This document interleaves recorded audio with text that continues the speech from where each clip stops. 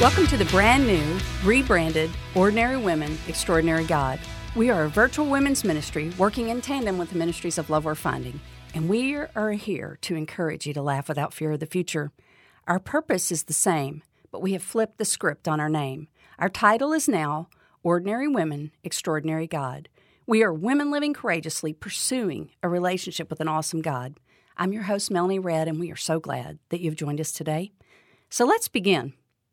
I don't know if you've noticed this, but it seems like today people are filled with fear. There's a foreboding and a sense of dread about where the future might take us. We fear losing our health, our wealth, our freedoms, our jobs, and even our loved ones. Honestly, a lot of people are full of fear. I know there are times where I feel afraid, and maybe you've experienced that as well, but the Bible tells us, don't be afraid, don't worry, don't fear. You read verses like Psalm 91:5, it says, you shall not be afraid. But it's kind of foolish to tell people there's nothing to fear but fear itself. That quote came during the Great Depression. President Roosevelt shared it, and it was a really good line. However, there are some things we should be afraid of, like hurricanes and earthquakes and tornadoes and certain snakes and spiders. I believe God gives us natural fears for our own self-preservation and self-protection. Also, there's a kind of fear that's called the fear of the Lord. Proverbs 1:7 puts it this way, the fear of the Lord is the beginning of knowledge. To fear the Lord is not to be scared of God or to cringe at the thought of Him. Instead, according to Pastor Adrian Rogers, the fear of the Lord is just love on its knees, and the one who fears God the most loves God the best. So there are rational, healthy fears, and there is also the fear of the Lord, which is a healthy respect and an admiration for the great honor of our holy God. But there is one more type of fear that's mentioned in the Bible, and it's not a good thing. It's called the spirit of fear. 2 Timothy 1:7 mentions this term. It says, God has not given us the spirit of fear. This is an unproductive and unhealthy fear. It debilitates and destroys us. According to Psalm 91, this is the kind of fear God wants us to get rid of. Psalm 91 teaches us that no matter how dark the hour may be, we can say with confidence, I will not be afraid. I won't live in fear. I won't spend my days full of a spirit of fear. Now, we're going to talk for a few minutes about how to overcome the spirit of fear in your life today. But before we do, I've got something good to share with you. Our friends at Love Worth Finding are the ones that make this podcast possible. And Love Worth Finding is supported by generous gifts from people who are blessed by our ministry. And this month, we're offering a Future for the Family Bible study. Despite Satan's assault on the family, rising divorce rates, and confusion about what marriage is, God's perfect plan transcends time and culture. You can study in this study His biblical design and discover a hope and a future for your marriage and your family. And this family Bible study is available to you for a gift of any amount. So I'll put the link in the show notes, and I encourage you to go over there and check it out. Now, let's go back and think about how we can overcome the spirit of fear in our lives. I've got 3 suggestions for you today. They're simple, they're straight from Scripture, and I believe if you'll consider and start doing these 3 things, God will give you a peace in place of that spirit of fear. Here's the first one. If you want to live without a spirit of fear, you need to discover the secret place. Maybe you know the verse in Psalm 91, verse 1 that says this, He who dwells in the secret place of the Most High shall abide under the shadow of the Almighty. In the Message version, this verse reads like this, You who sit down in God's presence and spend the night in Shaddai's shadow. Think about this. When you were a child, did you have a special hiding place? A secret place, a getaway, or a refuge where you could hide or feel safe? Now, for us, we had a tree house, but it wasn't in a tree. It was actually a house. My dad was a builder, and he built it on stilts in our backyard. And he actually put a trap door where you could run up a ladder, go through the trap door, get in the house, shut the trap door, stand on it, and no one could get in and bother you. And I will tell you, there were some bullies in our neighborhood. And when we were afraid or when we were scared or when we were having a fight with somebody, we could run to the treehouse as our safe place. I want to tell you, God is our safe place from bullies and anything or anyone else who scares us. Have you discovered the secret place of your God, the safe place of your God? that's where we can go. So the first thing is discover the secret place. And here's the second thing. If you want to live free from fear, that spirit of fear, you must enjoy the sacred place. Now, the sacred place is mentioned also in Psalm 91, and it's in verse 1. And really, the secret place is the sacred place.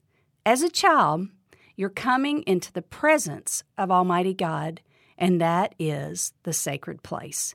Because of Jesus, you and I can go there every day and abide in the sacred, secret place. Now, how can we go to God as our refuge? What does that really look like? Because it sounds really good. I mean, we read it and we say, well, that sounds really good. Psalm 16:11 says this, "In His presence is fullness of joy." So here's how it works. When you and I spend time in God's presence, we are changed. Our entire beings are changed. The spirit of fear is replaced by a spirit of calm and peace and joy. If you're struggling with the spirit of fear today, I want to encourage you to get in God's presence and dwell in the shadow of the Almighty. Sit down in the high God's presence and your fears will flee. They will vanish.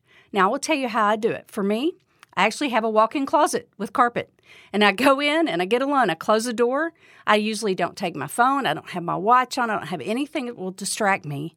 And I go and I get quiet in this quiet, secret, sacred place. For me, when I get quiet before the Creator of the universe and allow His peace to wash over me, I calm down. Whatever that spirit of fear has become, it flees when I get in God's presence. Now listen, you don't have to go in a closet to pray. You just need to get somewhere where you're not distracted by anyone or anything else. It can be the shower, it could be your car, it could be anywhere where you can get alone for a few minutes, direct your attention to heaven, maybe raise your hands, maybe just get quiet, and you tell God, I have a spirit of fear about whatever it is, and just say, would you replace that spirit of fear with your peace? I dare you to try this. So first we recognize there's a secret place. Then we go into that secret, sacred place. And the third way we discover freedom from fear is we rest in the safest place.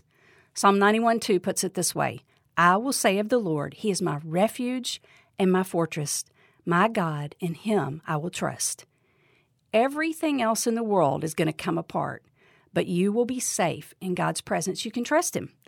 God's promise of freedom from fear doesn't mean that you and I will never face death or disease or pain or that nothing bad will happen to us. It will. But God says this. He says nothing, absolutely nothing can come into your life unless He allows it, and He will work it together for His glory and for your good. You probably know the verse, Romans 8:28. It reminds us of this truth. It says, and we know that all things work together for good to those who love God, to those who are the called according to His purpose. So let me just review these again in case you're really dealing with that spirit of fear. First, to overcome the spirit of fear in our lives, we must discover the secret place. This is the place where we press in close to God. He is our fort, our place we can run, close the trap door, and feel safe. Second, to overcome the spirit of fear in our lives, we learn to enjoy this sacred place. In other words, we start to spend time alone with God every single day, even if it's just for a few minutes. And third, to overcome fear, we learn to rest in the safest place. That is, we really start to trust that our God is who He says He is and that He can take care of us. Now let's go back to the beginning. We said there's healthy and rational fears that protect us, like being afraid of snakes or spiders or storms. We also said there's a fear of God, which is a healthy respect and a love for Almighty God. But then there's this spirit of fear. Are you struggling with that one today? If so, why not press in a little closer to Jesus today? I was thinking about a song that I learned as a child. It's called Turn Your Eyes Upon Jesus. Do you remember this one? Here's just one verse from the song. It says this, Turn your eyes upon Jesus, look full in His wonderful face, and the things of earth will grow strangely dim in the light of His glory and grace. My prayer for you and for me is that this year we will spend more time with our eyes turned to Jesus, our eyes on Jesus, because He is our ultimate place for peace. Now listen, before we go, I want to refer you to a wonderful resource on the Love Worth Finding website. I was looking for some things I could share with you, and I found that there's an entire page dedicated to dealing with fear and anxiety and stress. So just so you know, I think that's probably good news because that means lots of people struggle and there are a lot of great resources and you're not alone. It's not odd or strange if you struggle with fear. All of us have times where we feel afraid. And I want to tell you on this page, there are some wonderful sermons and devotions and other resources that may encourage you. So I'll put the link in the show notes, and I want to encourage you, go over and get you some of these great resources, especially if you're struggling with the spirit of fear. As we close, could I ask a huge favor? We need some 2023 star ratings and podcast reviews. Could you take a minute, hit the 3 dots, and drop a little review? We're thinking you could leave a review this year, even if you left one last year. So let me know. Also, would you share this message with someone you know is dealing with the spirit of fear? Someone you think would really benefit from listening. Honestly, you sharing is the way more people find out about this podcast. So thank you in advance for your shares, your stars, your reviews, your prayers, your encouragement. We are so blessed by you. And remember today as we go, we are ordinary women pursuing an extraordinary God who loves us greatly. And in Him, we can face the future without fear.